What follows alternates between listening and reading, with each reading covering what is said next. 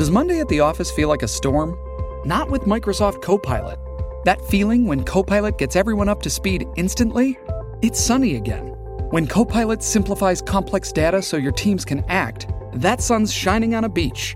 And when Copilot uncovers hidden insights, you're on that beach with your people, and you find buried treasure.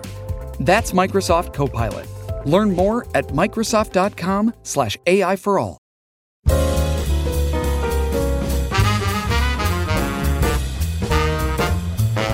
And now, from the University of Chicago Institute of Politics and CNN, The Axe Files, with your host, David Axelrod. Kelly Ayotte burst on the national political scene in 2010. The Attorney General of New Hampshire, she was elected to the United States Senate and had a very, very active term there, was a great ally of Senator John McCain and Lindsey Graham, was considered a vice presidential prospect in 2012, and then lost her seat in 2016 narrowly to Governor Maggie Hassan. Senator Ayotte was a visiting fellow at the Institute of Politics. I sat down with her this week to talk about her career, her fateful decision not to endorse Donald Trump in the election, and whether she had any regrets about that. Kelly Ayotte, so good to see you here at the Institute of Politics. You have the fresh, relaxed look of someone who is out of Washington. It's amazing, David. I really appreciate being here. But there is something that all of a sudden that crease in your brow gets a little more relaxed. Yes. Yeah. Well, that is good. I want to ask you about the journey that took you there, and which began in New Hampshire. Yes. And your mom was, this is kind of unusual, but she was active, right? She was a lobbyist, or? Yeah. So she worked for. My mom is. She's a great lady. My parents divorced when I was 6 years old, and so I was always with my mom, and she never finished college, but then it was then New England Telephone, but became Verizon, and then other configurations, but worked her way up through the company from, basically a service rep to eventually did government relations for the company in New Hampshire. So that was her career background. And then when she retired from that, she worked with, some other folks and did some of that for some clients in Concord. So that was her background, but I don't even think I knew what that meant growing up. It wasn't like we had, huge political discussions at the dinner table. Yeah. So politics wasn't something that you knew from an early age? No, not at all. I mean, my mom, may have had this job working for a company, representing them on issues, but never worked on a campaign. I mean, ironically, the first campaign I ever worked on was my own. And so not a political family in that. And even at the kitchen table, we talk about issues, but not kind of this campaign or that campaign. And you went off to Penn State? Yes. Why there? So my stepfather, my mom remarried when I was 9 years old, and my stepfather's a Penn State grad. So I would hear him talk about Penn State all the time. Love Penn State football. And of course, as a teenager, I was like, oh, Penn State. And I didn't want to go see the college, but we were on the college tour up and down the East Coast. And my stepfather, Jim, was like, well, you got to at least check it out. So the story is I'm sleeping in the back. We get on campus. I wake up.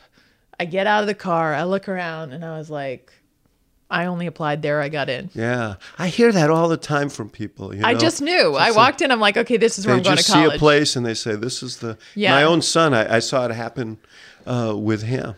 And then somewhere along the line, you decided that you were going to go to law school.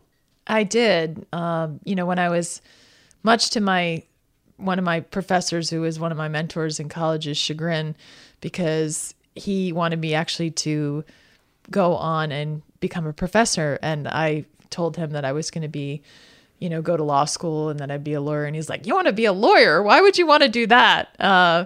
And so I realized... Why did you want to do that?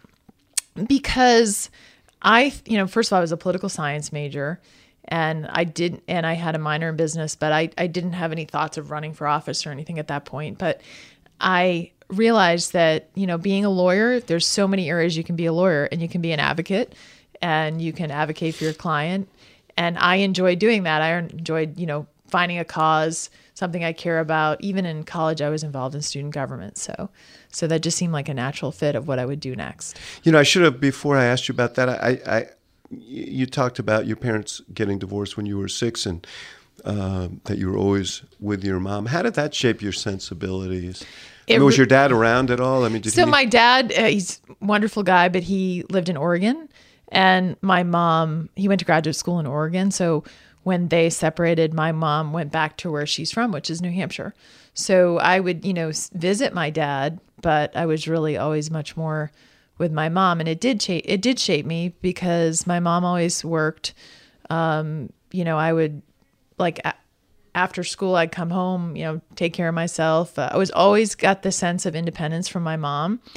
And she very much instilled with me just sort of the whole idea of, you can do it, you just go do it. And so I just think her values were imparted on me there. And I saw her work really hard. And I remember even being a kid when she was single, it's hard. We moved in with another woman who was widowed and her kids, and I remember that too. So it's just a different perspective, I think, of just kind of be able to stand on your own 2 feet and figure out, how do you do it and how do you be independent. So you went off to Villanova Law School. Yes. And you clerked for a Supreme Court justice. Yeah, state Supreme Court Justice Horton. Yeah. And then you went and into a firm and started working on litigation. Yeah, I clerked when I first got out of law school, and then I spent about 4.5 years in a private firm and in their litigation department. And fortunately, like many things, I discovered what I really wanted to do with my life because one day I got the opportunity to work on a court-appointed criminal case in that big firm. And it ended up in a 3-month trial in federal court. And I was the junior lawyer on it, very serious criminal case, and I handled the DNA evidence. And once I did that trial, it was like, there's something else I need to do with my life. I really wanted to go work in the public sector, and that's how I ended up at the Attorney General's office. This was Stephen Burke, is that the... Yeah, it was a very serious case. These men from Charleston, Massachusetts, were charged with committing bank robberies up and down the East Coast, and part of the predicate acts are racketeering conspiracy, 2 armored car guards murdered, and 6 defendants. And so I was the junior lawyer along with a senior lawyer representing Stephen Burke, who was really alleged to be the leader of this group that was committing these bank robberies. And so it changed what I realized I wanted to do with my life. And, I always say, especially I had the chance to talk to some law students this morning, and I said to them, you got a great opportunity there's so much you can do with a law degree. So find something you care about and that you're passionate about. And that case made me realize that I wanted to go be a prosecutor. Yeah, you went from the defense side to the prosecutor side. I did. What made you make that decision?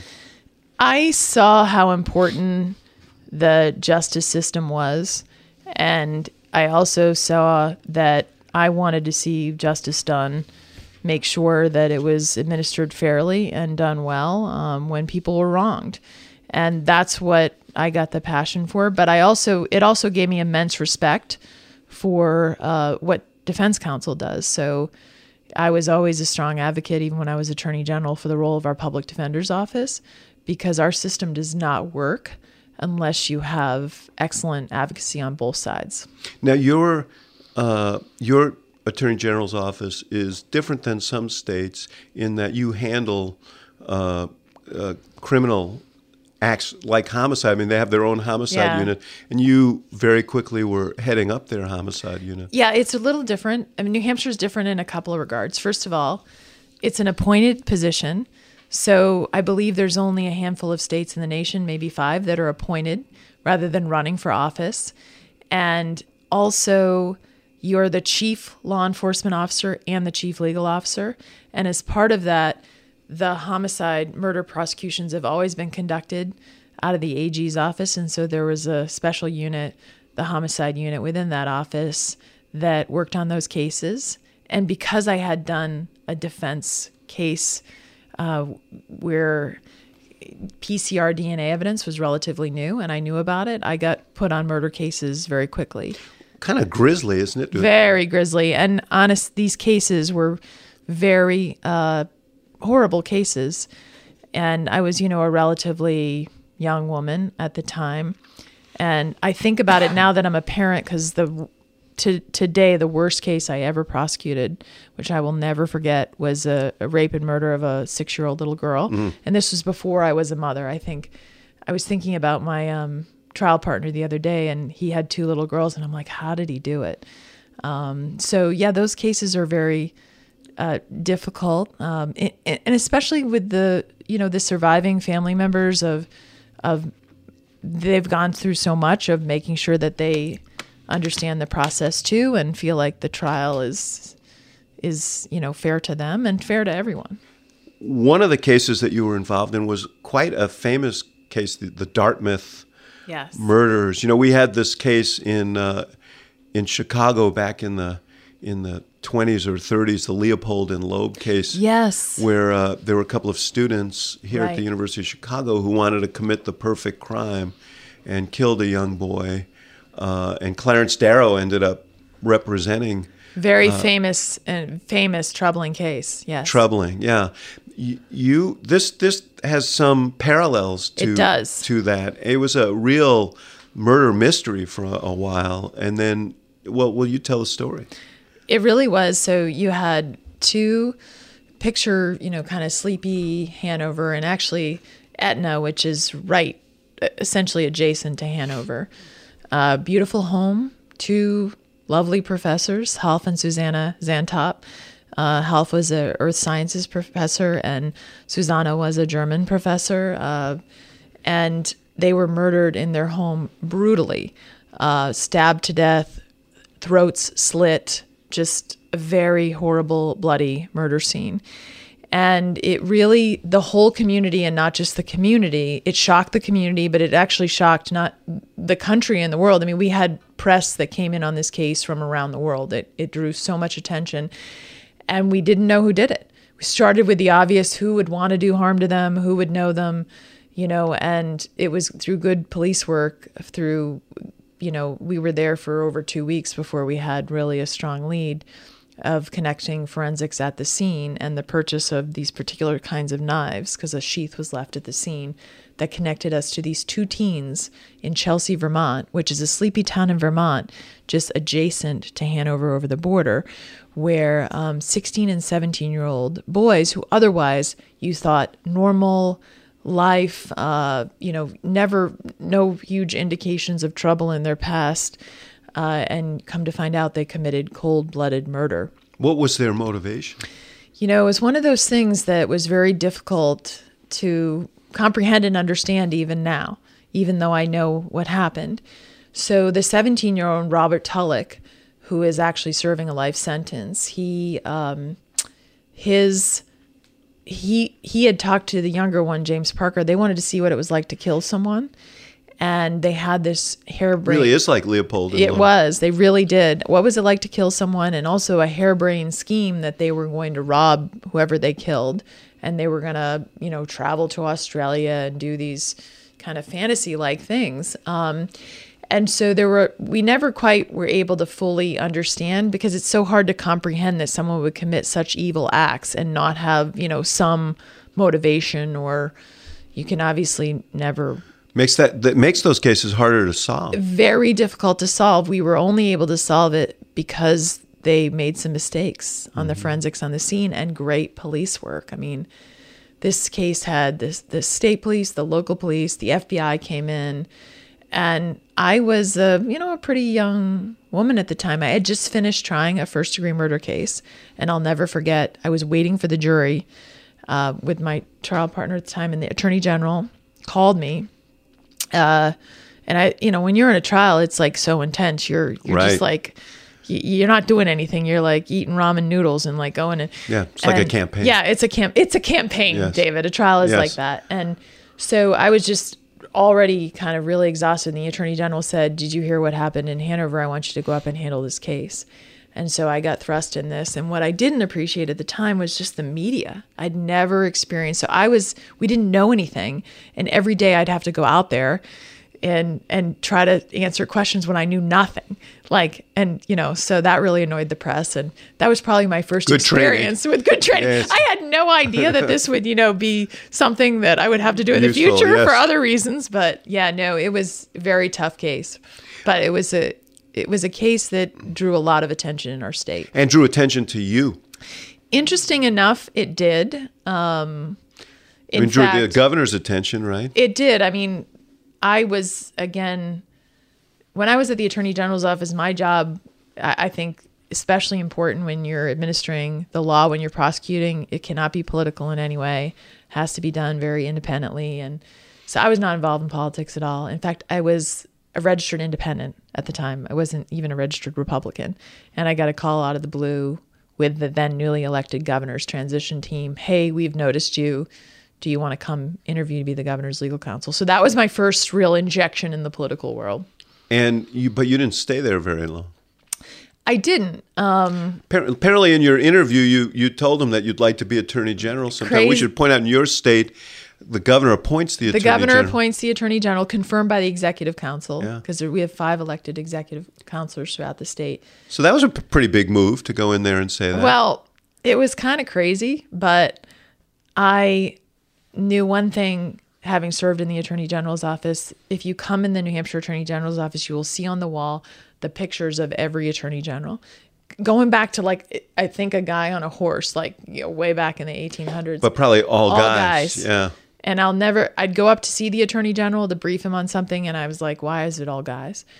And so when I was asked to interview for the governor's legal counsel, I decided, okay, I don't know that I want to do that job, but obviously it's a very interesting job. Many people would want to do it. I said, but what I really want to do is serve as Attorney General. But I was kind of young and naive. It was crazy. So I went in, and when I interviewed, I said, I'm really honored that you have me come in for this job, but I think you should make me Attorney General. And they kind of laughed at me. They laughed at me. And but they liked my spunk, and the governor offered me the job as legal counsel. But pretty quickly appointed you deputy attorney general. Yes. What I realized when I went over to be legal counsel for the governor is that believe it or not, I missed the attorney general's office. I did one legislative session with him, so I actually learned a lot about how the legislature operates through that in the governor's office. But the political world just wasn't what I wanted to do. And so fortunately, he appointed a new attorney general, and that new attorney general wanted to have me come back and be the deputy, and the governor was supportive of that. So that's how I ended up being the number 2 in the office. Well, this business can be serendipitous. This business of life. You realize quickly that life is serendipitous on because some of he ran stuff. into some problems. He did, yeah. It was a very hard time. I was actually expecting our first child, Kate, who's now 13, and I was literally 6 months pregnant. And so the then Attorney General, Peter Heed, ran into some problems at a domestic violence conference, and which I was not. I was not at the time, and so it was a hard situation. I mean, he ended up resigning. It became a big controversial issue. I was appointed the first woman. When we say that's euphemistic, when we say ran into problems, he misbehaved at this conference and so. Well, yeah, that was and so I was on domestic thrust violence, into a very difficult situation because here he was, I was his deputy, and this happened. Obviously, I wasn't there, and so it was a very difficult situation. And so I was appointed the first woman attorney general, and I was 7 months pregnant at the time. And so not only was I appointed the first woman more quickly than I ever thought I would, it really changed my, I can assure you, my maternity leave pretty quickly. Yeah. And then I dealt with all the questions about, what's it, not only being the first woman, but here you are. How are you going to manage having a baby and being, attorney general? It's interesting because so many of those questions that we probably face less of them now, but it was amazing. All the questions I got. How did you handle it? First of all, I had a lot of help. My husband is very supportive, but my parents live pretty close, aunts and uncles, a lot of family help. And I also, I think the AG's office was a pretty family-friendly office. I mean, I joked recently, I was at a women's conference talking about this, but my office is the Attorney General's office. I had just had a baby. I had to set up a mini fridge in the little office to the side so that I could, pump so that I could bring milk home to my kids. So we all of a sudden the office was thrust into, we have a woman who's Attorney General and we're just going to deal with it. And fortunately for me, I had been in the office. I knew the team. They knew me. So we just all worked together. I've written about this. One of the great regrets I have is the kind of sacrifices I asked my family to make, and it's true. My kids in it's hard. particular, when I was coming up and doing my career and working on campaigns, which were all enveloping and so on. And I wish I had those years back. It's intense. But having said that, it was considered excusable for husbands to do that, and the burdens certainly fell heavily on my wife, but the standards were different, and the standards were different. They still are different. I mean, we've come a long way on these issues, but there's still, I think, some residual different standards out there. And let me give you the example. I had my daughter, Kate. I was Attorney General for 5.5 years. So our daughter, Kate, and then I was actually reappointed, not by Republican governor, by a Democratic governor, Governor Lynch. Yes, twice. I served under Governor Lynch actually longer than I served under Governor Benson. But then I had my son also, Jacob, when I was Attorney General. So the public was sort of used to me being in this very public position of having children. But when I ran for office and my first primary, it was a really tough race. And it surprised me, and it surprised my husband even more, how many people asked me, what's going to happen to your children? Because I had held a very public position where I had clearly had children. I was the chief law enforcement officer of the state and had significant responsibility. And so I was really surprised how often I got that question. And of course, my male counterparts never, ever got that question. Yeah. And the most offended person by that question was my husband, who sometimes would be at these events and he's like, I mean, I'm a parent too, so. Yeah. I mean, well, just to be clear, what I was saying before wasn't that the standards are different then and now, although I think there are differences. Well, it's that the standards are different between men and women. Well, they are. I mean, they are. First of all, you're asked different questions. Their standards are different. And when you're a professional woman and when you're, for example, running for office, you could have, men who have young children and they're never going to be asked the questions I was asked. And they're not going to be judged in the same way on these issues. So it is different. It's a different standard. I mean, and it's challenging. It's really challenging for men and women, but women especially, I think, of trying to figure out, how do I have a career?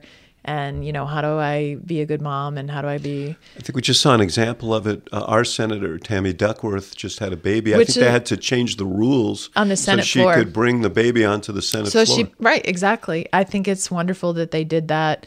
Long time coming. These are changes that we see happening.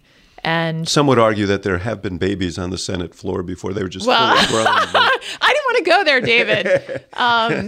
But you know what I loved about, for example, being the first woman attorney general? People would always ask about that. I said, there's only one great thing about being the first is I'm not going to be the last. I mean, that's these things, these ways get paved. And so, Tammy Duckworth, it's wonderful that she's able to really to have a baby, be a senator, and that hopefully the body will support her on all that. Were the expectations of you as a woman on issues challenging as well? I know that you've had a fairly consistent position on abortion, and that position has been that it should be limited to cases of health, life, right, and rape and incest. Yeah, and that led you into some battles when you were Attorney General. With Planned Parenthood and others. Yeah, although interesting, I argued a case for the U.S. Supreme Court, and the name of the case is Ayotte versus Planned Parenthood, and the you'd be the Ayotte. I'd be the Ayotte, yes. And that case was less. Although I am pro-life, and that case was less about my ideology. I think people thought it was about my ideological viewpoints, but it really wasn't. For me, it was more the legislature passed a law, and my job as Attorney General was to defend it. And so that's how I viewed my role there, in the sense that the legislature had passed a parental notification law. And so I defended it to the United States Supreme Court. So I think that as Attorney General, you do have to respect the separation of powers. And there are times you have to defend laws as long as they're not, blatantly unconstitutional. You have to defend them even if you don't agree with them. So yes, I agreed with that law, but that was less of why I brought that case than I felt that was my responsibility.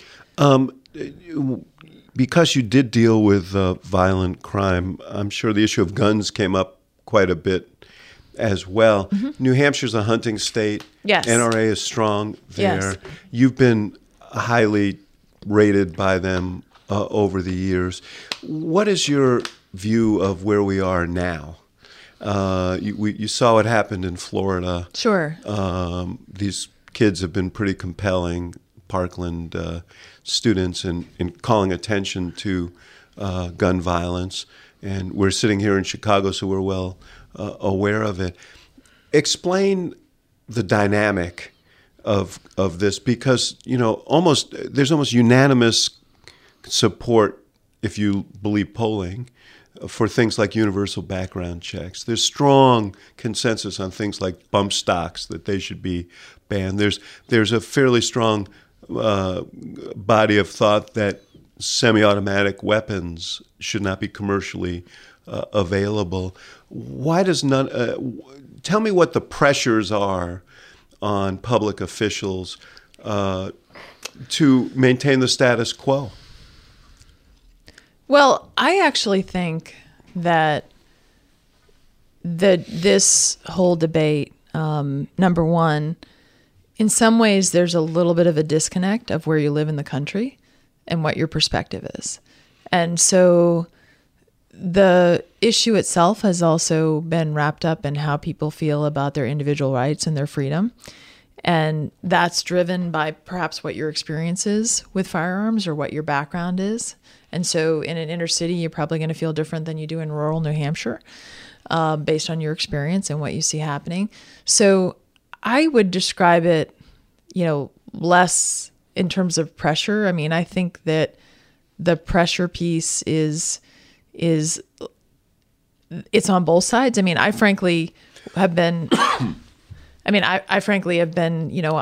attacked more on the gun issues by the left than probably almost anyone. Mm-hmm. So I understand that. I mean, there's lots of pressure to bear on both sides, but I think it's more about where people in the American public come on this. It's more about constituents than any pressure. But on some of these things, like I mentioned, like on universal background checks, there seems to be as close to a unanimous view as any issue that I've seen, and yet we can't come together around it.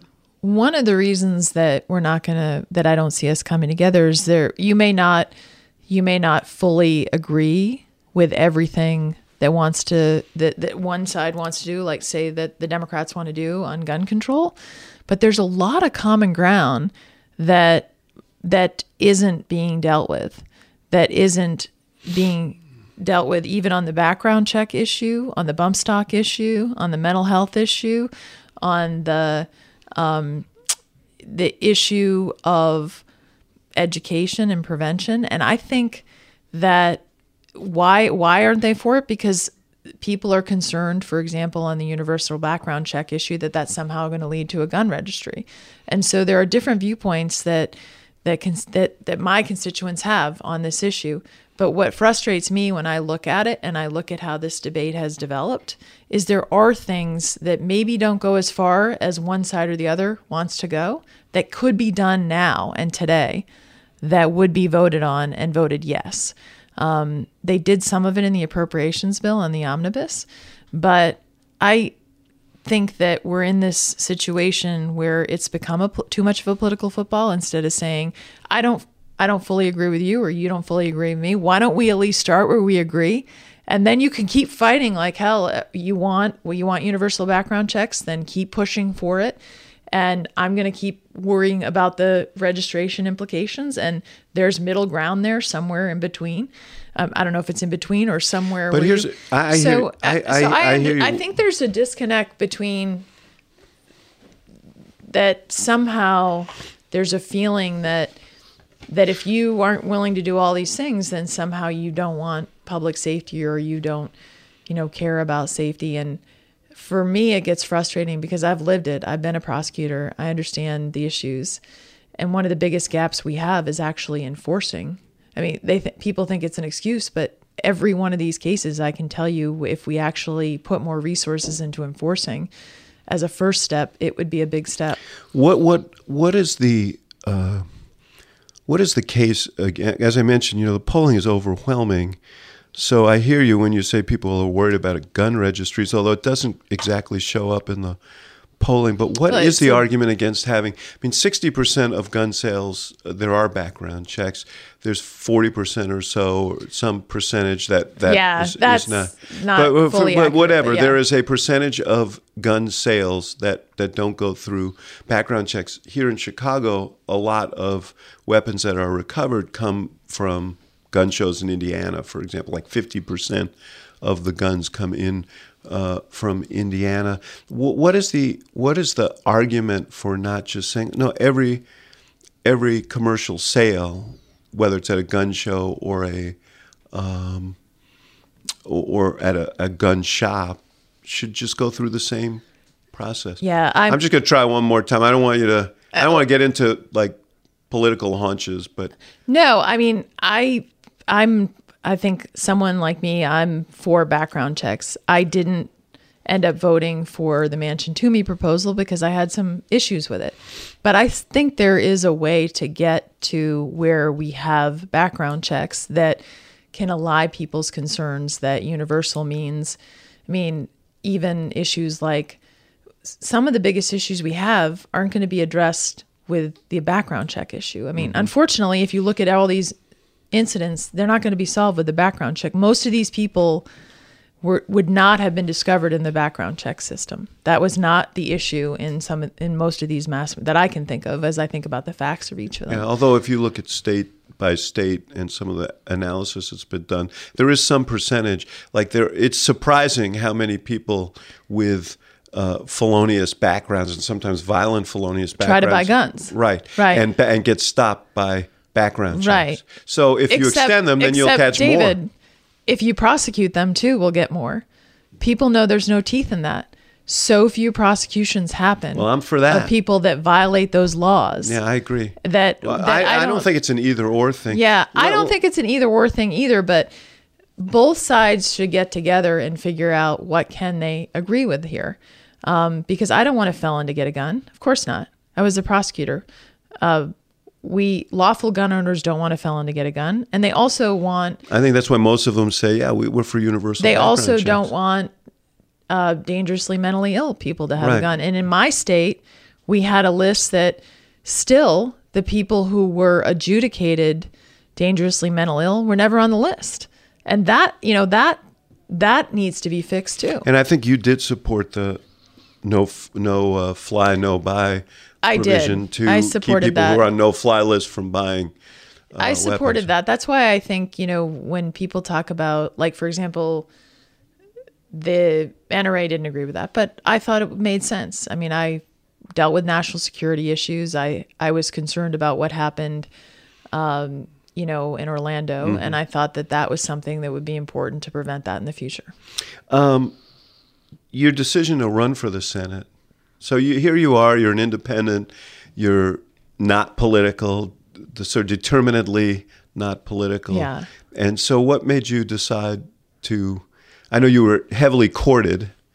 That's one thing, but. I ran for the Senate because, well, first of all, I was actually quite surprised when Judd Gregg decided he wasn't going to run for another term. I mean, he obviously was nominated at one point to be Commerce Secretary, and that kind of fell apart. But I have a lot of respect for him, and I thought for sure he would then run for another term of the Senate. So I was surprised by it. I have to tell you, though, I was looking at what was happening with the country, and I didn't agree with what was happening. I didn't like the turn on the healthcare piece, money spent on the stimulus. A whole host of issues came up where philosophically, I just didn't like what was happening.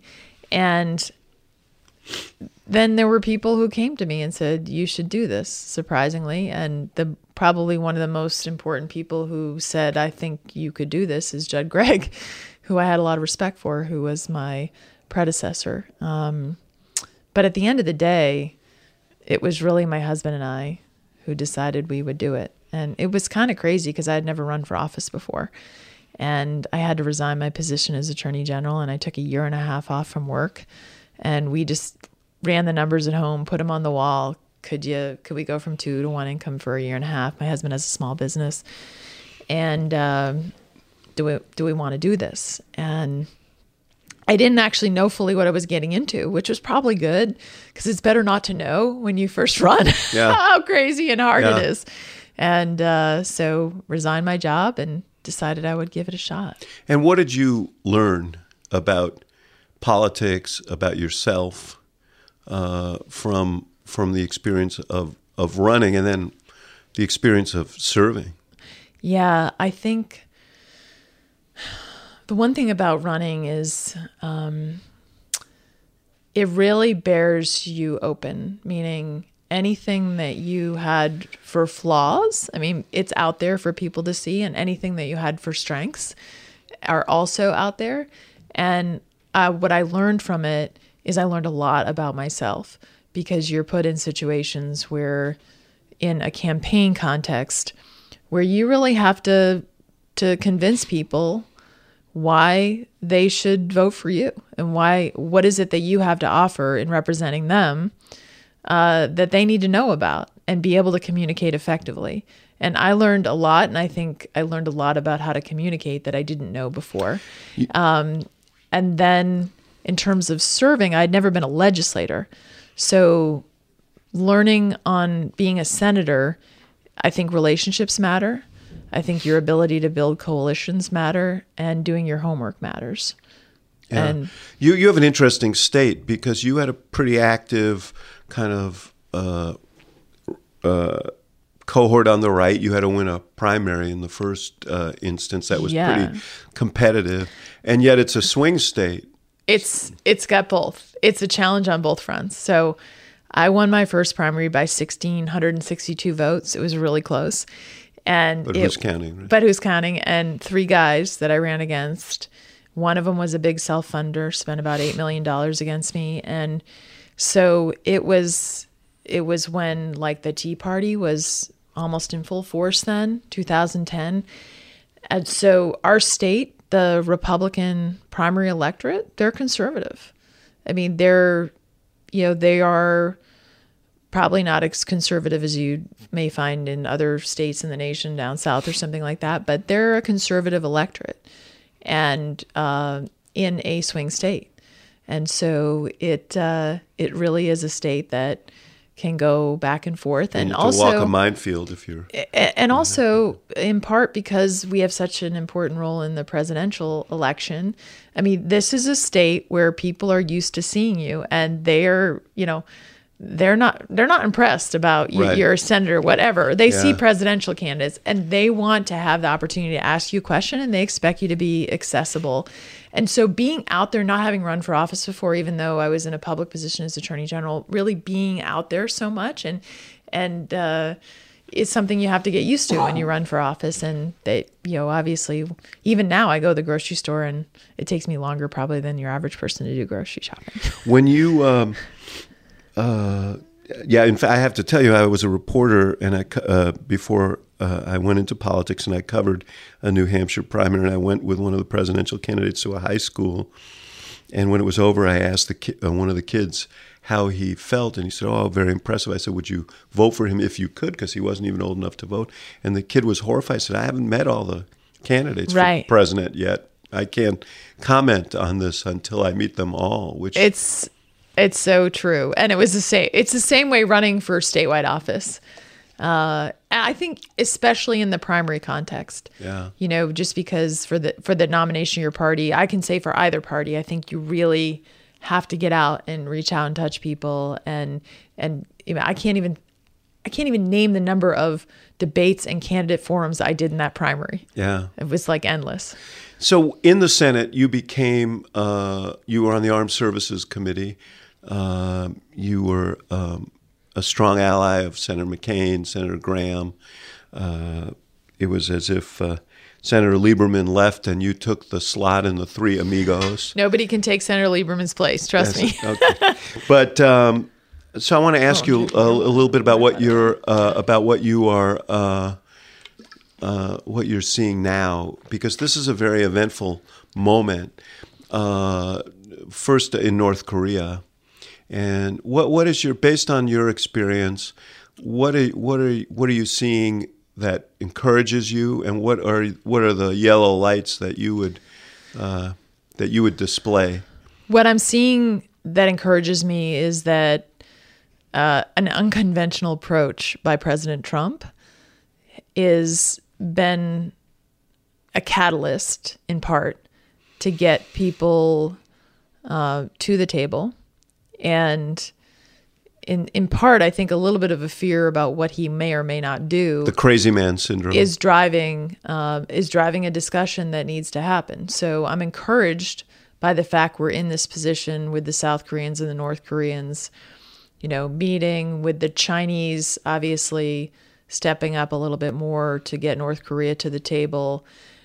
So whether we will get a result out of that remains to be seen, and I am skeptical of North Korea given their history. And other administrations have been in similar situations, and they have not followed through. North Korea, and they've used it as a subterfuge to get economic relief. So the jury's out, but I am encouraged by it. Let me ask you this: the president is obviously very eager, and I want to go on the record as saying we all should be eager for a good result. Of course, for the world and our country. For the world and our country, but there is a concern, it seems to me, that in eagerness for a deal, you can accept a deal that is that ultimately is not a good deal because, as you point out, the North Koreans are the least transparent regime on the planet, and their history has been to make representations and then not live up to them. Right. Which is kind of how I felt on the Iran deal with Secretary Kerry. I felt he was over anxious for a deal. I think we could have had a better deal there. But that deal, whether I know you disagree with it, and we'll talk about that in a second, was years in the making, and there were other nations involved in that process. There were multilateral sanctions involved and process. Yes. Right. This is a very abrupt. So, I mean, we remember the State of the Union was in January, and the president was devoted. He had Otto Warmbier's parents there, and he devoted a large portion of his speech to talking about the savagery of the North Korean leader, who he now calls honorable, who says he's being open. Well, I do not think the president, in the anxiousness for a deal, should enter a deal that is not satisfactory, because we have allies that we cannot put in a position, like we can't undermine South Korea's security for the sake of a deal that's insufficient, and our own security, because they have demonstrated last year 17 ICBM tests. So that has the capability of hitting the United States of America. We cannot have a deal. So I will be as critical of this president as I was of President Obama if there's somehow a deal for the sake of a deal that has no teeth and is insufficient. And I just think the jury is out on it. And interestingly enough, I saw an interview the other day by former Secretary of State Condoleezza Rice, and I agree with her on this. I think the president does need to make sure that he is surrounded in this and leave the details to professionals who have studied North Korea for a long time, so that the terms of any agreement that are reached are real, they're verifiable, they're concrete, and so that North Korea can't use this as a subterfuge for legitimacy that it does not deserve. Let's turn to Iran and the deal that you and I disagreed on, because we are where we are now. And Secretary Mattis, Secretary Pompeo, when he was the CIA director, and everyone involved in the administration seemed to be in agreement that Iran is complying by the terms of that agreement. Do you think that the U.S. should pull out of that agreement? The deadline's coming up. Well, the president has imposed a deadline of May 12th, right? Yes.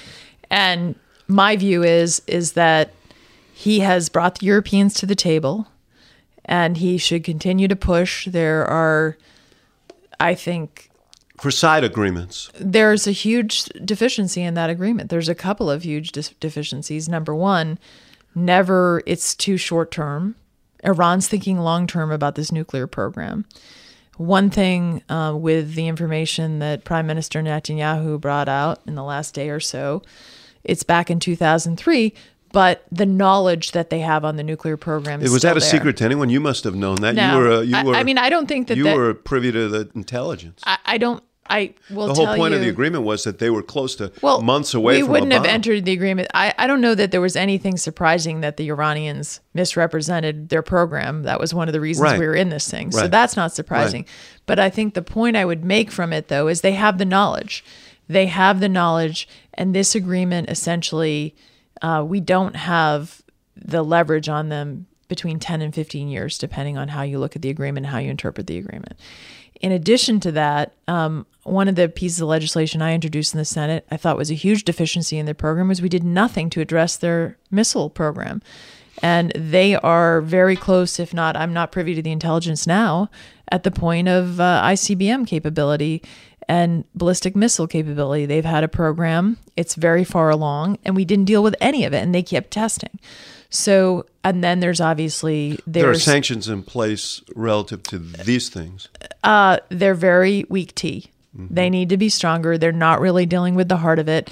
And Iran will argue, by the way, that the deal, even though it didn't dealt with it. They, in fact, wrote a letter to the UN, basically of that import, right after the agreement, saying if you try to impose on terrorism, our support for state terrorism, or or other issues, then we're going to view that as a breach of the agreement. So if I were, I believe the president is right to be critical of this agreement. I was critical of it from the beginning. I would like to see him say, use maximum leverage to address these serious deficiencies in the agreement. Would in the end, would you pull out of it? And I what wouldn't impact balk. would that have on the North Koreans? If they're not going to do it, if the Europeans aren't going to step up to deal with these other issues, then I would. I would support him in withdrawing from the agreement, because I think in the end they will balk and will want to do it. And what impact would withdrawing from that have on the North Korean negotiations, if the sense is that that no agreement is necessarily sacrosanct? I'm less worried about that. I understand that that's an argument that people are making.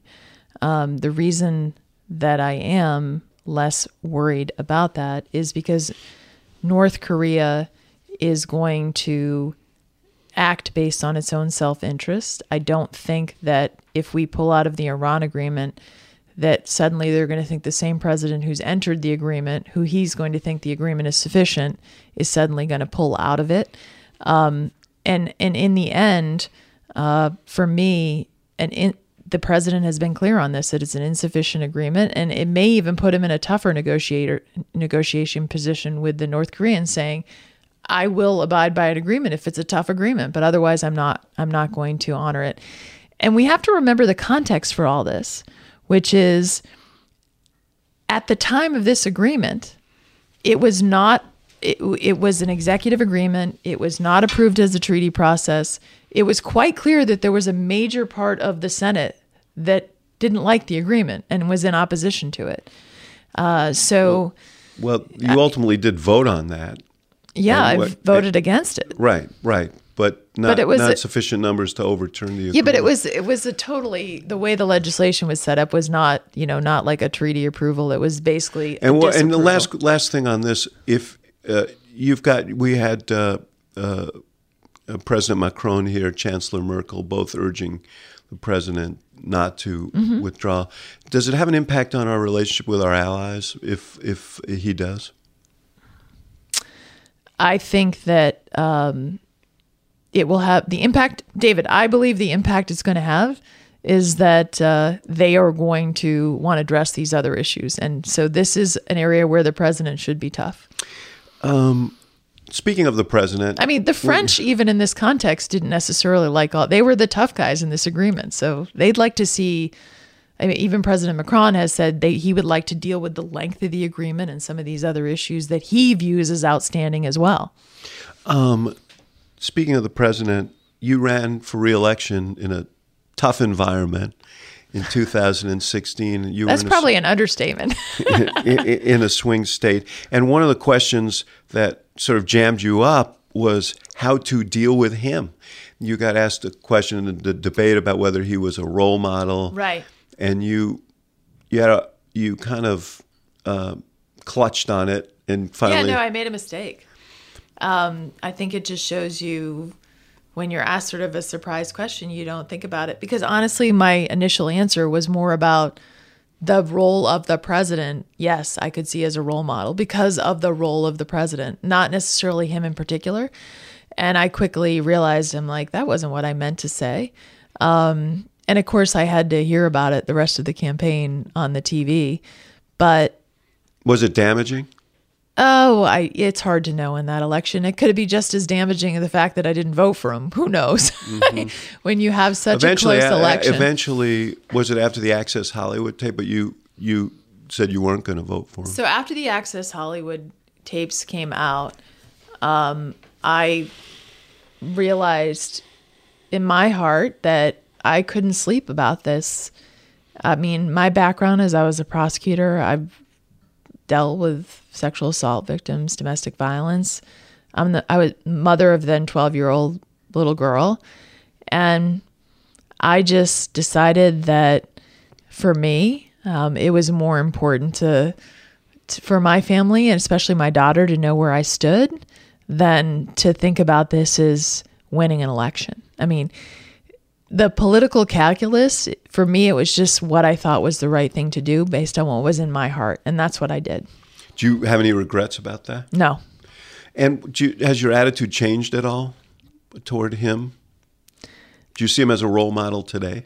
No, I don't.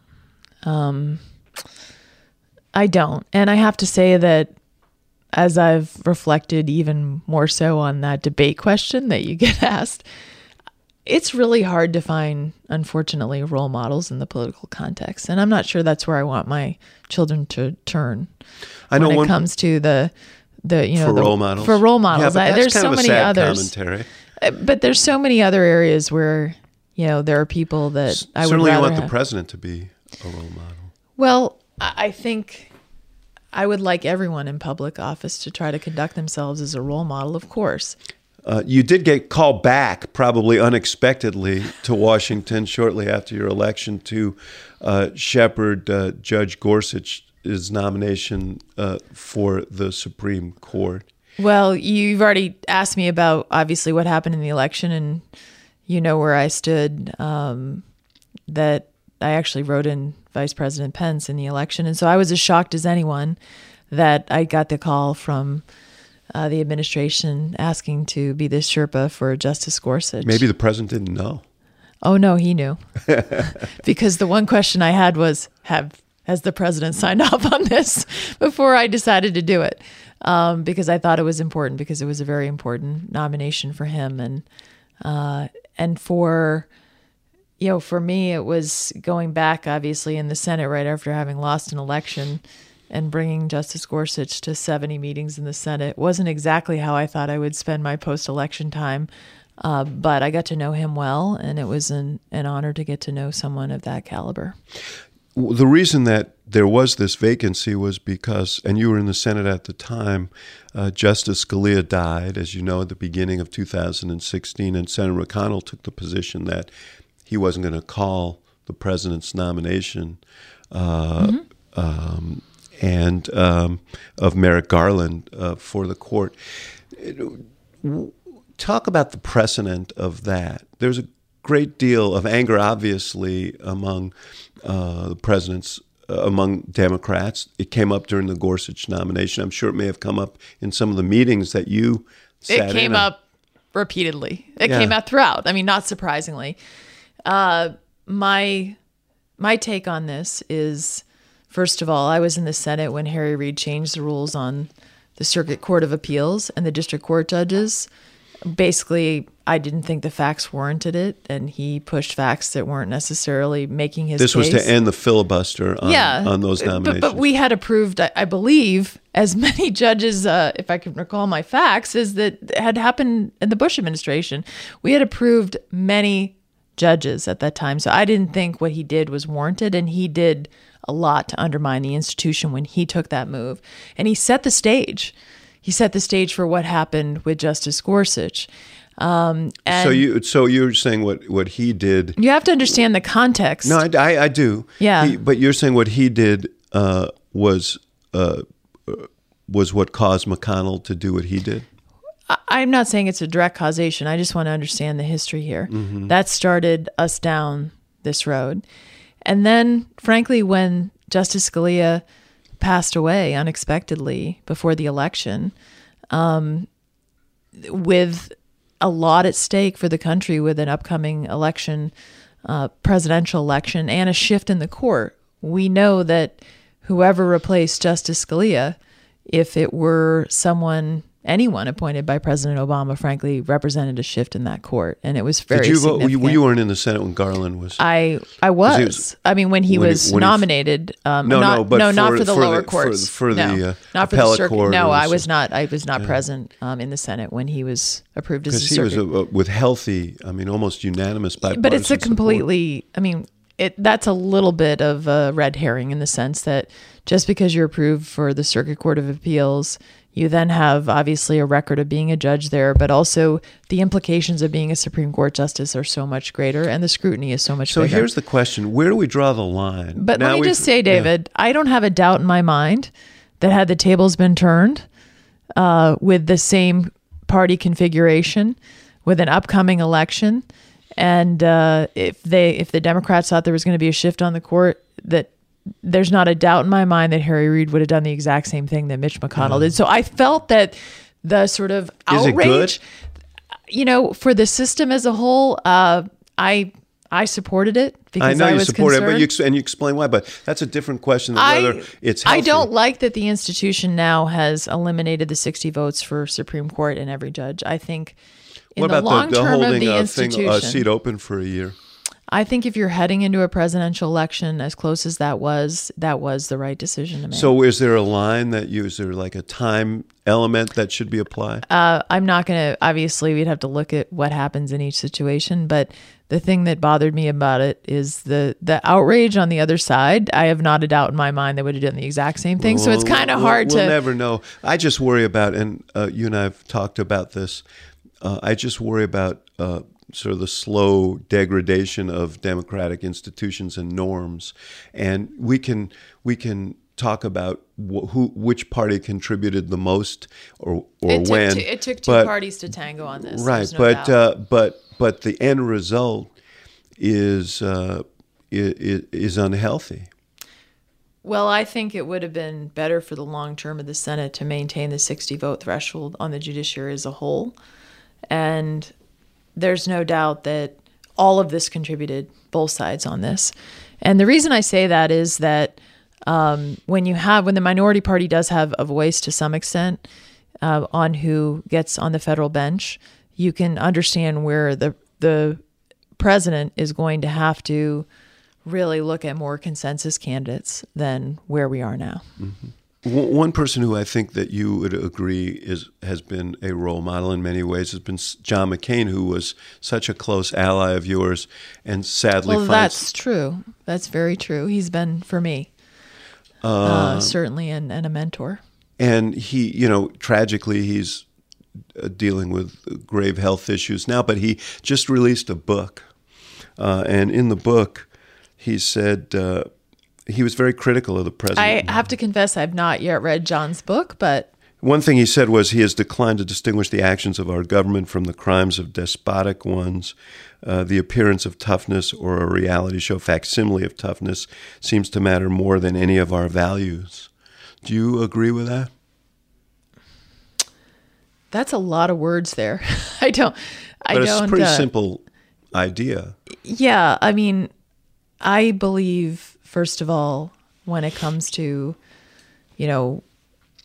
where we are with the president, is that I would like him to demonstrate some character. I would like him to, I think like many Americans, to, spend less time on Twitter and spend, obviously his words matter, and I would like his words to be inclusive. I would like them to be thoughtful. For me, that is important, as I think it is for many Americans. There's still many policy issues I agree with him on. Well, you just spoke to. I did. Yeah. I mean, I agree with, but that doesn't mean that I necessarily would agree with how he says things and how he conducts himself sometimes. The other thing that Senator McCain said that struck me was, I'm freer than colleagues who will face the voters again. I can speak my mind without fearing the consequences much, and I can vote my conscience without worry. And I thought that was an amazingly candid observation, mm-hmm. but it also speaks to the pressures that people come under. I mean, Senator Flake, for example, was critical of the president and found himself in a position where he didn't feel he could run for re-election in Arizona. Do you contemplate returning to public life? And is this environment discouraging to you? I'm not contemplating anything right now other than I'm really feel blessed to have more time with my kids and my husband. So I don't know whether I'll return to public life. It was such a great privilege to serve for almost 20 years in public life, between being a prosecutor, attorney general, and a senator, and to represent the people of New Hampshire. But I think one thing that they do know about me is that I will call it like I see it. And, my decision in the last election, I don't know how it would have played out had I done it differently. But when you ask me would I have changed my mind? No, I did it for my own moral compass and what I thought was right. So tough though, isn't it, right now in the Republican Party, because he is the dominant force in the Republican Party right now. He is. I mean, he's the leader of our party for sure. He's the president of the United States, and I, as an American, I want to see him succeed, not just because I'm a Republican, but for our country. So I think for Republicans, they need to be who they are. They need to obviously decide for themselves where they're going to work for him, and where they're going to work with him, and where they disagree with him. I mean, I think we should be doing that with everyone in office because we've frankly not reaped the benefits of being just party line on any party.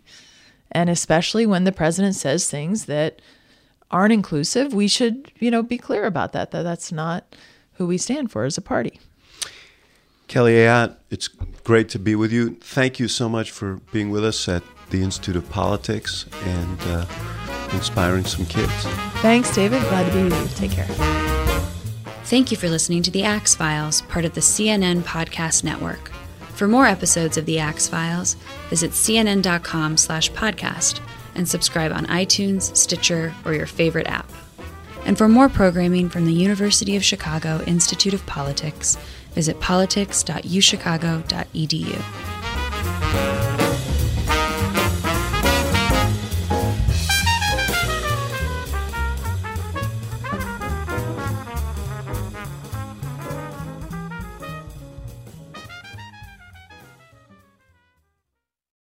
We all do things our own way, and since the way that each of us sleeps is unique, you need a bed that fits you just the right way. Sleep Number smart beds make your sleep experience as individual as you are, using cutting-edge technology to give you effortless, high-quality sleep every night. J.D. Power ranks Sleep Number #1 in customer satisfaction with mattresses purchased in-store. And now, the Queen Sleep Number C4 smart bed is only $15.99, save $300, only for a limited time. For J.D. Power 2023 award information, visit jdpower.com/awards. Only at a Sleep Number store or sleepnumber.com.